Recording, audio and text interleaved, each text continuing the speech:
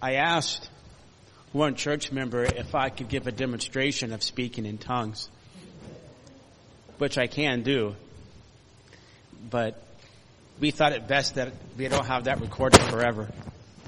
I used to teach a class in India on spiritual gifts, and at times I'd give a demonstration of speaking in tongues.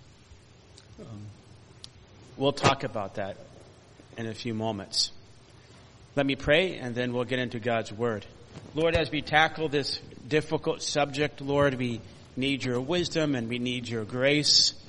And may it be a time of learning, but also even practical equipping for the purpose of using any spiritual gift, Lord. And we pray that you'd give discernment and that you'd be glorified. In Christ's name, amen. So why would I choose to teach on the gift of tongues? I don't teach Sunday school that much, so why would I choose this topic when I have the opportunity to teach? Well, in the providence of God, in the past year or 2 years, there's been several different occurrences, either where people have asked me about the gift of tongues, or I've been present when people have prayed in tongues in the past 2 years. Now, throughout my life, I've had many occurrences with people, and I say in quotes, speaking in tongues or praying in tongues. You might remember when I was younger, in my teens, I was part of a Christian rock group. I played bass guitar. And so we would go to many Christian concerts, and we played at different events, and we were around many charismatic and Pentecostal brethren that would speak and pray in tongues. That was in my early teens. And then in my 20s, I had a mentor for an inner city ministry in Oakland, and he was more charismatically inclined. And he also would say that he had the gift of tongues. In India, there was a man named Joe that was a really good worship leader, and he was a man of faith in many ways. And he was really a servant and a kind man, and he also would say that he had the gift of tongues. I never heard him, but he said that he had the gift of tongues. There were different times in India where we would have a Bible study, and there would be a large number of men and women from Nigeria and Kenya that would come to India for medical treatment because it was cheaper, and there are some really good hospitals in India. And sometimes they would come to Bible study, and we'd have a time of prayer, and they would begin to pray. And at first, they would begin to pray in tongues, but then nobody else would pray in tongues, so they would stop. And then they would pray in English. And then recently there was a dear sister, and I was praying for her. You don't know her. She doesn't go to Pilgrim. And then she began to pray in tongues. But then I think she realized that I was there, and so she stopped. And she shifted into English. And then recently, another person told my children that they could speak in 3 languages. And one of those languages was tongues. So I thought either you have, you are, or you will encounter somewhere somebody that says or you hear about the gift of tongues. Now, I've taught on this maybe 8 years ago now. So I thought this could be a good refresher course if you've considered this topic before or studied this topic before. At least we can cover some issues. And again, if you have questions as I'm teaching, feel free to raise your hands and ask those questions. Now, just a disclaimer. As we're going through this is not an attack on anybody. I have relatives and friends that say they have the gift of tongues. So I'm not attacking you if you're hearing this on MP3 or something.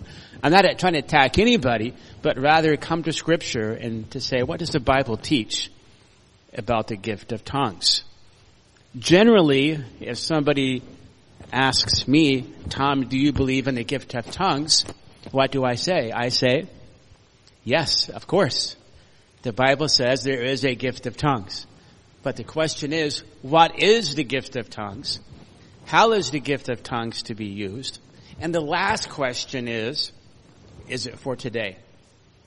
But the first question is there a gift of tongues? Yes.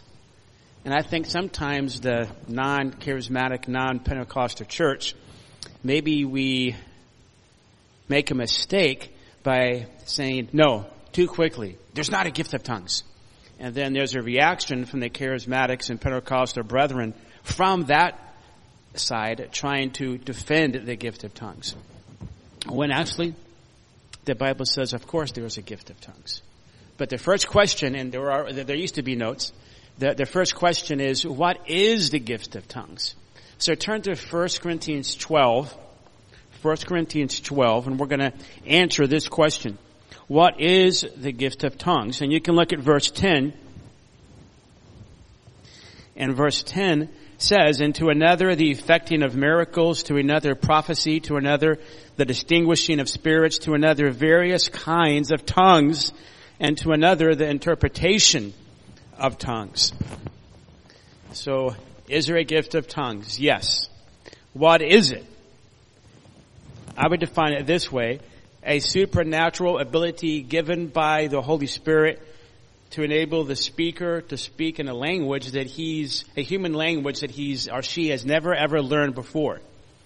So Holy Spirit enables a man or a woman, a believer, to speak in a human language that they've never ever learned before. Okay, is that clear? Now, the Greek word is glossolalia here. It's from that word, glosson. Glossolalia here, glosson, Glosson here. And if you were to take basically any New Testament Greek dictionary, the New Testament was originally written in Koine Greek. And if you were to look up this word, it would say a human language, or a language by a particular group of people. That would be one of the first definitions. And then the second definition would be the tongue and your mouth. It would be your tongue. I was trying to emphasize, I was trying to keep my tongue still. So the word means either this muscle here in your mouth, the physical tongue, or it means language. Human language. And let me just show you this in Scripture. So it's not just me saying this. And I hope that at the same time, as we go through this, there will be an exercise in biblical hermeneutics and how to interpret the Bible. So we want to see how Paul uses the word tongue. Glosson, glossolalia. How does he use this term himself? And that's what you do with hermeneutics, is how does the writer use this word? Well, you can look at Philippians chapter 2, verse 11. We're familiar with this verse. Verse 10 says, so at the name of Jesus, every knee would bow, of those who are in heaven and on the earth and under the earth, and that every tongue will confess that Jesus Christ is Lord, to the glory of God the Father. Verse 11, it's the idea that individuals that speak a language. A real language. Further, there's other places, and we're just examining some of them. You're familiar, of course, with the chapter on the tongue. We covered this some time ago. James chapter 3, verse 5 is all about speech, and it uses the word tongue. James 3, verse 5 says also the tongue is a small part of the body, and yet it boasts of great things. Verse 6, and the tongue is a fire. The tongue is set among our members. So tongue already can mean an individual speaking. It can mean this muscle that's in your mouth. It can refer to speech and context. Here it's human speech. You can look at Mark chapter 7, verse 33. Going outside of Paul. We saw James. Now we're going outside of Paul. Mark chapter 7, verse 33. The people saw, is that right? I meant to bring my New Testament, and my Greek New Testament, I didn't do it. Jesus took him aside from the crowd by himself and put his fingers into his ears, and after spitting, he touched his tongue. I'm not going to answer questions about that verse, but you can see the idea there. Tongue is a physical part of the body. So tongue can mean language. It can mean the muscle in the mouth itself. So there's many verses. If I had a class in college or seminary, you'd probably look at every single usage and then categorize them. But we don't have time to do that. Go back to 1 Corinthians chapter 12, and I want you to notice something. Note that it's plural. To another, various kinds of tongues. And that's the nuance, that it's not just one tongue, which is important because generally those that believe that the gift of tongues is for today, many of them would say that, or even almost most would say they don't speak tongues publicly, but they speak tongues privately in prayer. And there is only one basic way or sound of praying in tongues that's used. But here the gift is various what? Kinds of tongues. And we'll see that depicted in Acts chapter 2. That is, that there's not just one type of language, but there's all different types of languages are part of the gift of tongues. Okay? Not just one, but many, many, many, many, many. Now further, and this is all underneath 12:10. Now, after that, 2b, interpretation of tongues. If you look at 12:10, it says to another, the interpretation of tongues. So certainly there's a gift of speaking in tongues. It says it right there in verse 10. Now, this is, by the way, sometimes translations are based upon English language that was used 300, 400 years ago, even our New American Standard. Sometimes they don't use updated English that we use today. Today, I would suggest that you probably shouldn't translate that as the gift of tongues, but languages. 300, 400 years ago, they might use the word tongue more in the way of languages that we do today. At the end of verse 10, it says, to another, the interpretation of tongues. Why bring this up? Because whenever this word interpretation is used, it's used of interpreting a human language. John 1:42. It's not really used by Paul, I don't think, again, but it is used in John 1 verse 42. He brought him to Jesus. Jesus looked at him and said, you are Simon, the son of John. You should be called Cephas or Kephas, which is translated, that's the term, interpretation. Here is the verb, which is translated Peter. It's referring to a human language. Even if we were to go outside of the Old Testament, and we can go basically to the section of Scripture that we're in, if you go to Genesis chapter 42, verse 23, it says, they did not know, however, that Joseph understood, for there was an interpreter between them. So interpretation, translation, it's the idea, this word is used throughout Scripture, of taking a human language that somebody knows, but the person that's being spoken to doesn't know, and then it's translated, it's interpreted, it's put into their language for them. Now, if you start in Genesis and go all the way to the end of the Bible, there's never an example that I know of where an angel speaks and he needs to be what? Interpreted. The angels always are speaking in the language of the people they're speaking to. Okay? But this word, interpretation, is never used to interpret what an angel is saying, because the angel is speaking in the language of the people that are being spoken to. And it's the same thing with God. When God speaks to people, there doesn't need to be an interpreter. God is, in that way, condescending. I mean, in a good way. He's coming down to our level, speaking in our languages.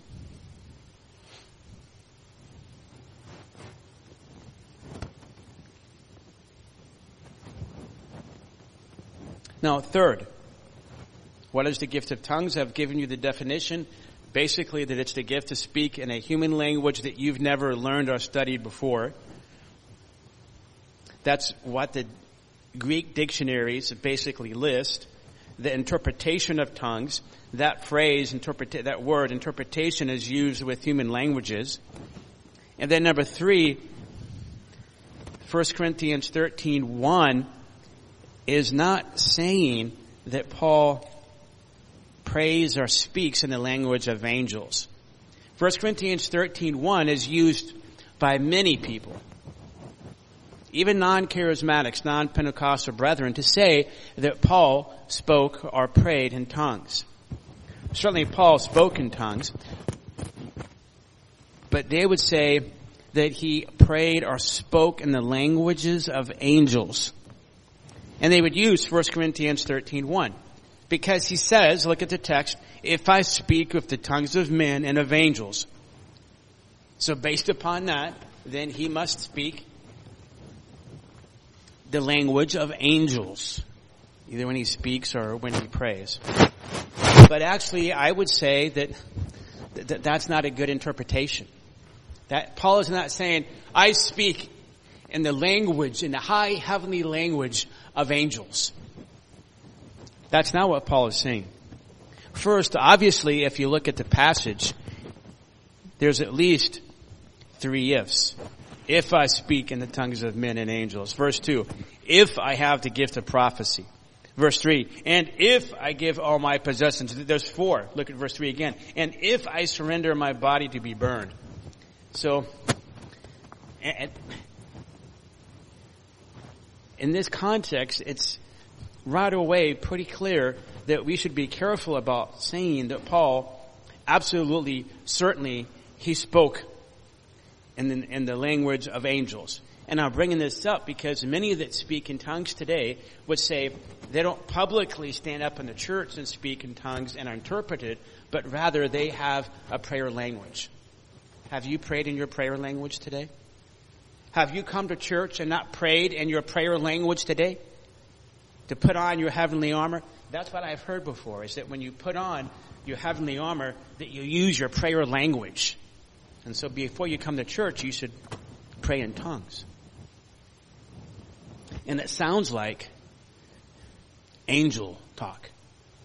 So maybe you don't have the gift of tongues in terms of public human languages. But do you, and this is what some of my co-workers actually would say in the past, do you pray in the prayer language because that's the angelic talk? Based upon here, 1 Corinthians 13:1.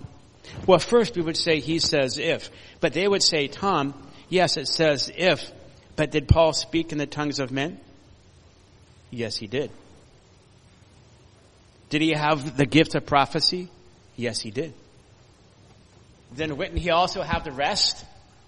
And our answer to that would be no. No, read the text more carefully. Paul is saying, this is something I have, or this is something I do. If I can speak in tongues of men, if I have the gift of prophecy, if I give all my possessions to feed the poor, but I don't have love, it profits me nothing. Beyond that, even if I could do better than speaking in the language of men, if I could speak in the language of angels, not only if I was a prophet, but if I knew every single mystery and I had all knowledge of everything, and even if I gave my body to be burned by flames, I didn't have love, it wouldn't count for anything. There's a rhetorical argument that the Spirit of God through Paul was using from what he did to something beyond what he could ever do. And if he was a type of a super apostle, even then, and if he didn't have love, even then, it would count for nothing. So one has to be careful about using this passage to say the Apostle Paul had the gift not just of tongues, but praying and speaking in the language of an angel.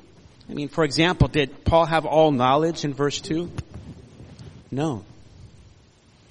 Did not. Did he ever move an actual mountain? No, he went around mountains on foot. Did he ever give his body to be burned by the flames? No. So Paul is using an argument from what he did do to things that even were beyond what he could do, and even then if he didn't have love, then it wouldn't matter. Now we can all do this. We can all take something that we believe strongly and make it fit into a passage. We can all do that. And so we have to be careful of that. And then fourth, underneath, what is the gift of tongues? Look at 1 Corinthians 14:20. 1 Corinthians 14:20. And oftentimes, this can be left out. So, 1 Corinthians is a fantastic book. We're stranded in 1 Corinthians chapter 7 for about a year and a half. So if anybody would like to resume Bible study on Sunday nights, you can talk to me. I know Elias wants to do it. He would do it every single night of the week. If you would like to have Bible study, like to resume that, I need more than 3 people. I would do it almost every night, but I don't want to kill everybody. But now that Saturday night youth, young adults is ending, we could do that. I think. I should probably talk to my wife first. Sometimes we could do it. 1 Corinthians 12-14 is a fantastic part of the Bible.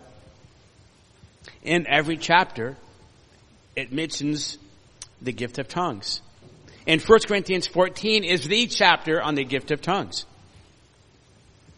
Now, right in the middle of this chapter, when it's talking about the gift of tongues, it says, brethren, at verse 20, brethren, do not be children in your thinking, yet in evil be infants, but in your thinking be mature. That's the command. Now, he's going to give support for this. In the law, the Old Testament, it's funny because he says in the law, and he's referring to Isaiah. So at times the word law can mean the Pentateuch. It can mean the whole Bible. Here it's talking about a prophet. In the law it is written, by men of strange tongues and by lips of strangers I will speak to this people. Even so they will not listen to me, says the Lord. Now here he's quoting from the book of Isaiah. Isaiah 28 verse 11. And I don't have time to go through everything in context of Isaiah 28:11. But basically the context is that Israel is being warned that judgment is coming from Assyria. They've been very disobedient. God's going to judge them. And they need to repent now before it's too late. And he says in verse 11, indeed, he will speak to this people through stammering lips and a foreign tongue. And in context, that's basically Assyria.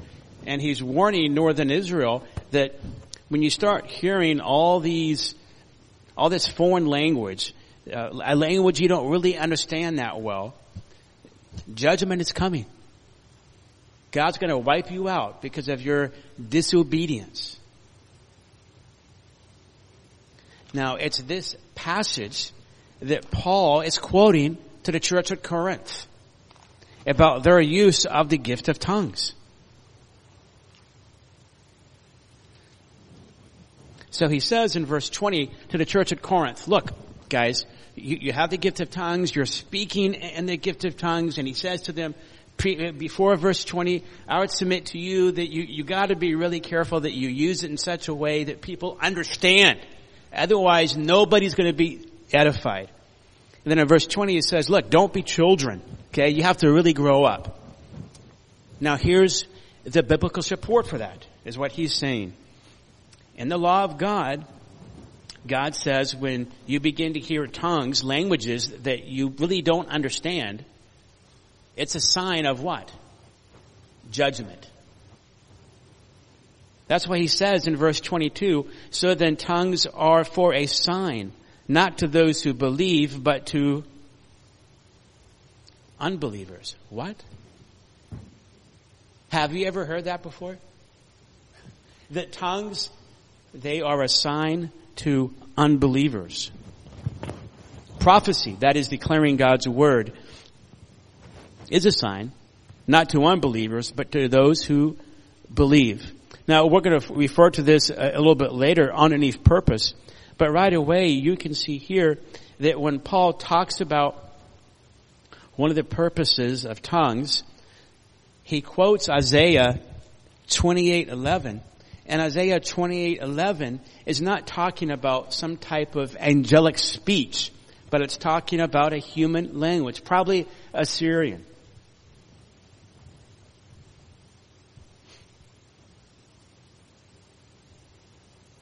Now, also then, we'll go back to Acts chapter 2, which is a historical example. Day of Pentecost, the Holy Spirit comes and resides with his people, takes up home with them.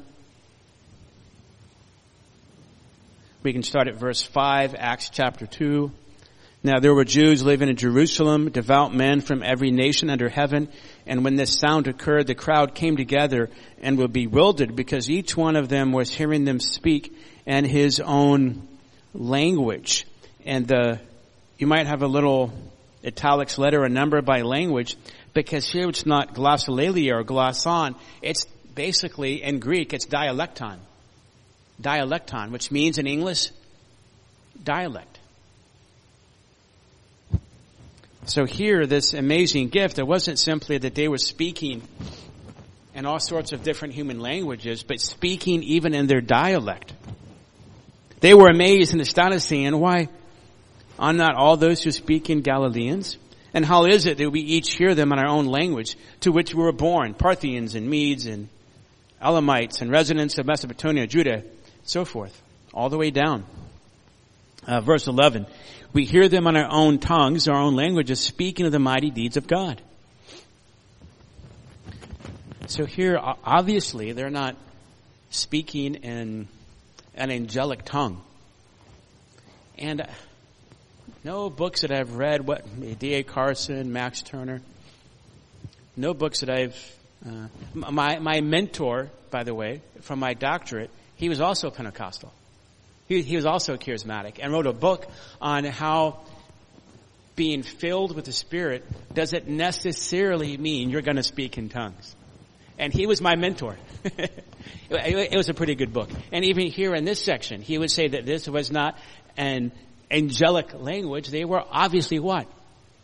Human languages. But, I don't know, I can't remember if D.A. Carson does this, but D.A. Carson has a book, Sign or Signs of the Spirit, and then there's a book by Max Turner, an English Christian, an English professor and scholar. He says, though, that here it's xenoglossolalia. The Greek word for tongues is glossolalia. Okay? The word xeno means what? You guys know? Xeno? Foreign. So here, xenoglossolalia means, yes, here it's foreign human tongues. But 1 Corinthians 12 to 14, it's not human tongues, it's angelic tongues. And there are many people that are, oh, you're so smart. Yes, yes, yes. However, there's a problem. This word here that's used in Acts 2 is not xenoglossolalia. It's glossolalia. In fact, there is no xenoglossolalia anywhere in the whole Bible. Maybe there was in the Septuagint in Acts 28:11. I'm not sure. It says, strange tongues. I would have to look that up. But not only that, here it talks about dialect. And then it gives a list of human languages. And 1 Corinthians 12 through 14, it quotes Isaiah 28:11, which definitely is a human language.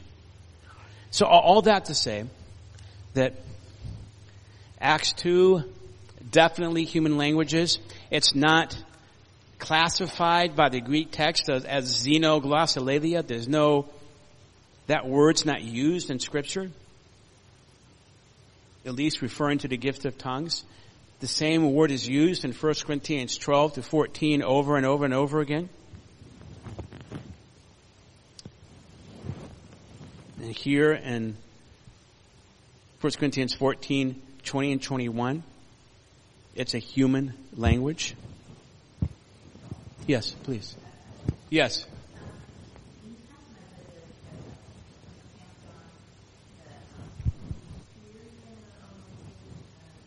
Oh, thank you.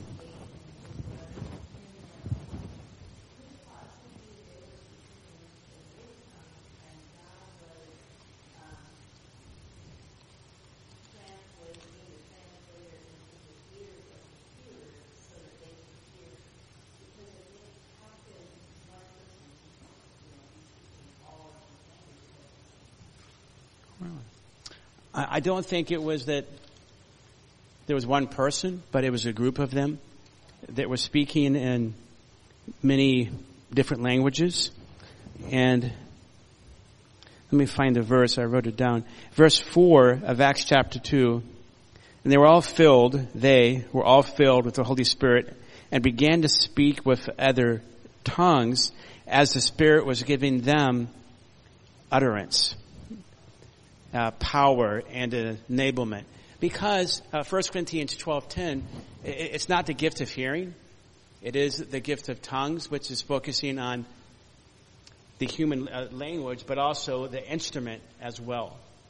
And then Acts 2:4 says, as the Holy Spirit gave them the ability, then they were able to speak this way. And there was more than one, there were several, but that is an interpretation. There are some commentaries that will say that, one, it was xenoglossolalia, or two, that it was the gift of hearing. But the problem is, 1 Corinthians 12 or Romans 12 don't list that as a gift, but that ability to speak. And then the idea of giving them utterance. And there was more than one. There were many. Okay. Please.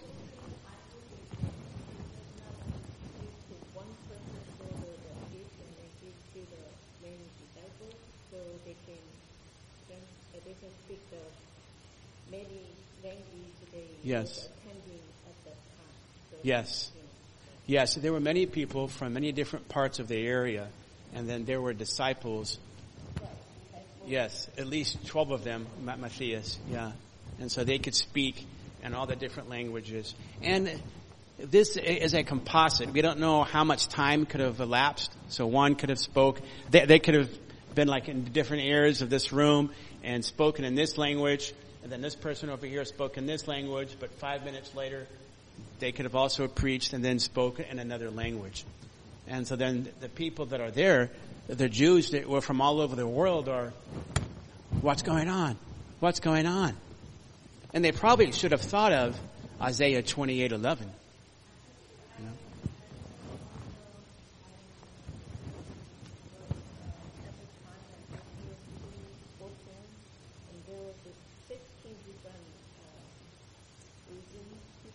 Yes. Yes. Yes, and the disciples, they were the original 12, and then they added Matthias, but there also were others there that were considered disciples that were outside of the original 12. So even maybe even they also were speaking in other languages. It could have been. Now, 6, underneath what is the gift of tongues? This is theologically, and I say this with compassion and concern. We all have to be careful about adding human merit to the gospel and to our access to God. Generally, at least how I've been taught and what I have heard, not from all charismatics and all Pentecostals, but what has been taught, at least by some of them, to me, is when you pray in the heavenly language of tongues, that you feel better, that God hears you deeper, and it's Ephesians 6:18, which says pray in the Spirit. You're praying in the Spirit, and so then there's more enablement and more power. And so that's why you should pray in tongues, is what my coworkers, friends, and some of my mentors would have said. And my response to that would be, I don't think that's what the Bible teaches on prayer for many reasons. We all have equal access to God in our own language, based not upon our ability, but based upon the life, death, and resurrection of Jesus Christ. And so if I begin to add my gifted enablement by the Holy Spirit for better access to God, I would suggest and assert that is,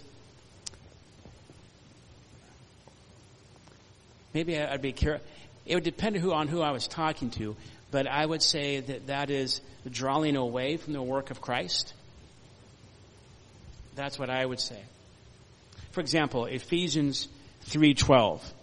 Ephesians 3:12. Am I able to pour out my heart to God and my own language and have as much equal access and empowerment and response from God and my own human language, or do I have to speak in the language of angels for God to really hear me? Ephesians 3:12, in whom we have boldness and confident access through faith in Him. And in context, this is based back on Ephesians chapter 2, verse 14. He Himself is our peace. Verse 13 of chapter 2. In Christ I've been brought near.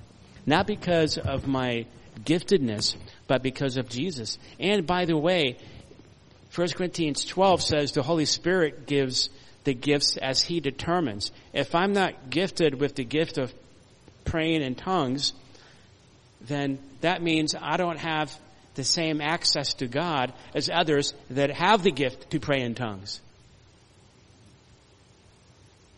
Now, sometimes the response to that is, but the ability to pray in tongues is for everybody. It's for everybody. Well, the Bible says in 1 Corinthians 12 that somebody is an eye, somebody is a hand, somebody is a foot. Not everybody has all the gifts. Now, it does say in Ephesians 6:18 to pray in the Spirit. What does that mean? Pray at all times in the Spirit. Again, what can happen with our friends, with our charismatic Pentecostal brethren, but it can also happen with us, is that we take our knowledge, maybe our own view of something, and read it back into a passage wherever we see. We can do that with eschatology. We can do it with God's sovereignty. I can read something into a passage that's not there.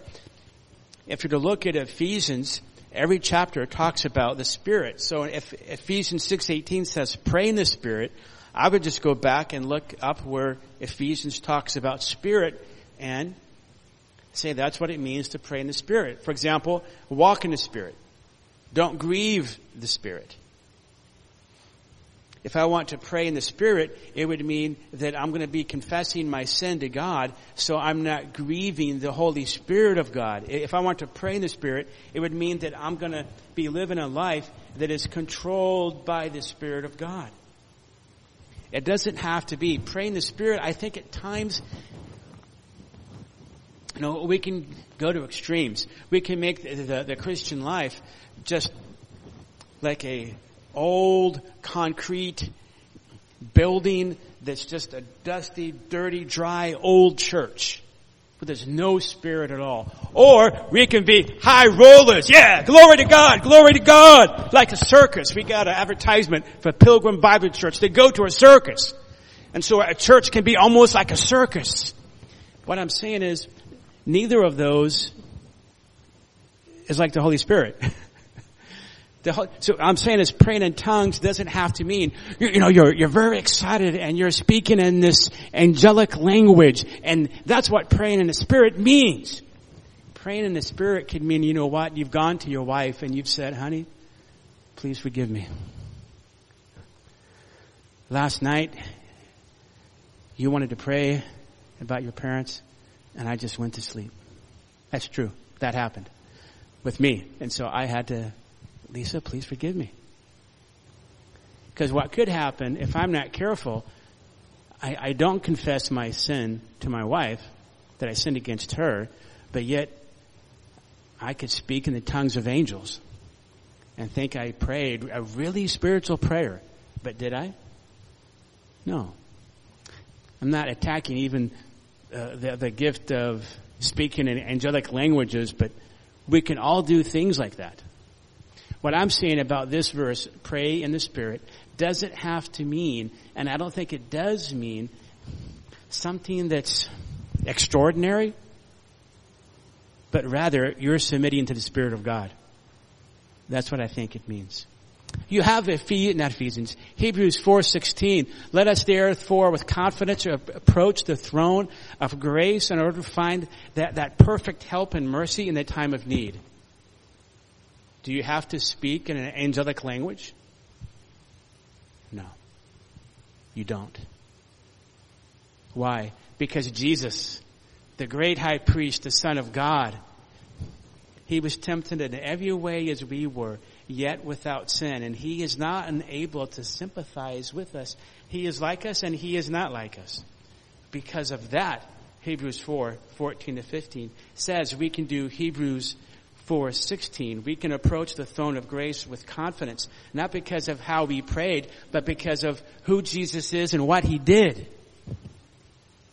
So, linguistically, grammatically, textually, theologically, praying in tongues I don't think it's biblical. And I would suggest my friends and relatives, and be careful about it. Be careful about it. Now, what time is it? 10:17. Part 2? Yeah, I think I have to stop in about 5 minutes.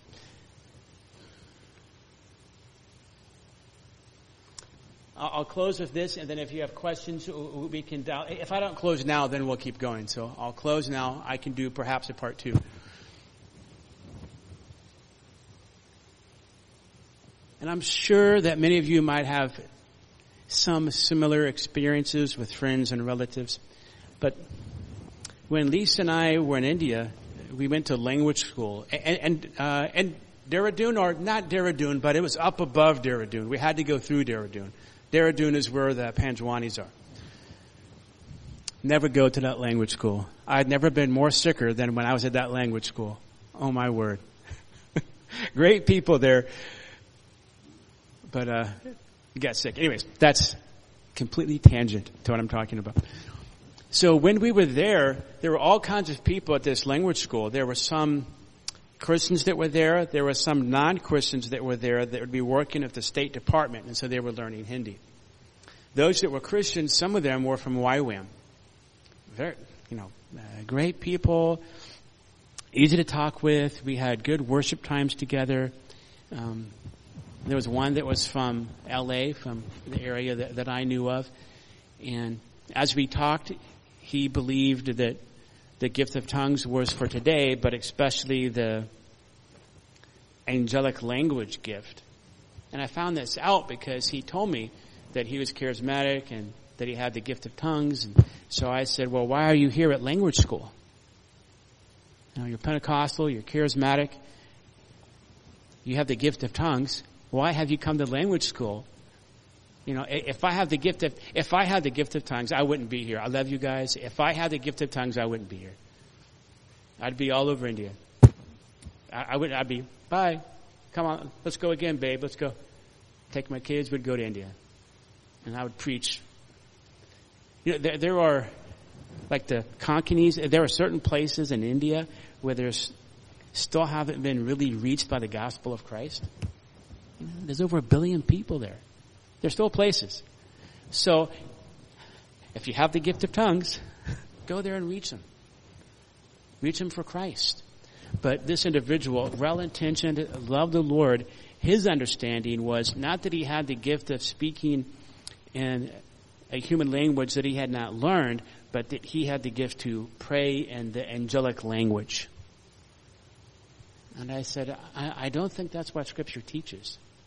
So what I'm saying is it's interesting that those that say they have the gift of tongues are not using them like we see in Acts 2:4 or other places. They are using them mainly to maybe speak at only a church or to pray. And that's not really what Scripture teaches. It's similar to this, and then I'll end it. If you have some questions, you can ask them. When I was in India, especially I was there single for 3 years.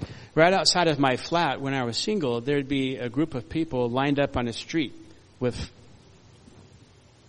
leprosy.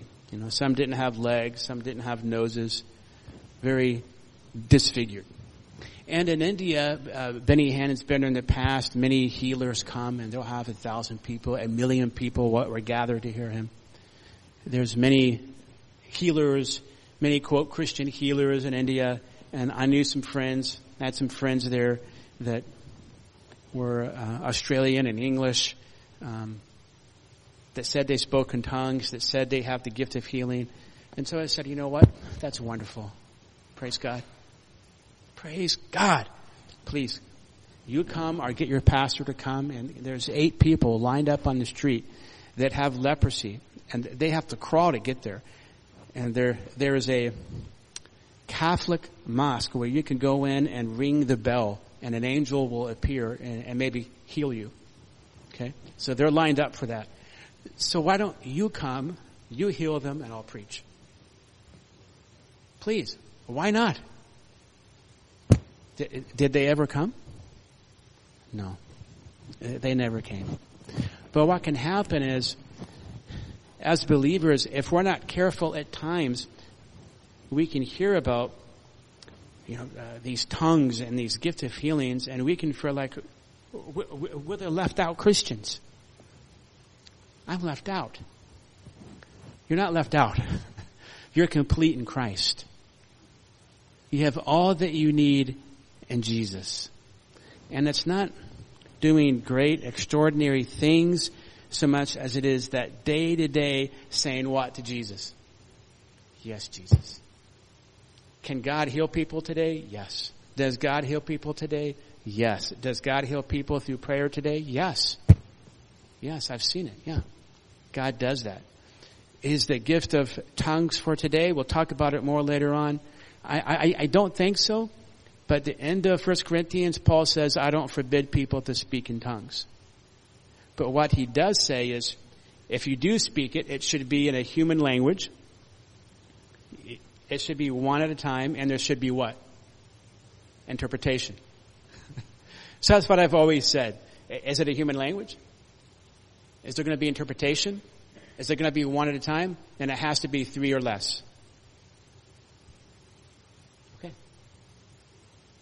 So if you have questions, what time is it? If you have questions, please come up and talk to me and now so we can try to start the big church on time. I hope that's helpful. We can talk more about these things later. Maybe I can preach 1 Corinthians 7 through the end. After Genesis, we're praying and thinking what should be preached next. So we're not sure yet. Let's pray. Lord, we thank you that you've not left us out in the dark, that you've given us a clear word. Lord, we pray that with our friends and relatives that have this understanding of praying in tongues, that we be kind and compassionate and humble and not condemning, because often these people are great witnesses for Christ and seem to have great faith. Lord, may we be humble and and love, Lord. And may we be confident in you that we can cast all of our cares upon you because you care for us, Lord. Thank you for these people, Lord. I pray you would guard them, protect them, and use them for Christ's sake. Amen.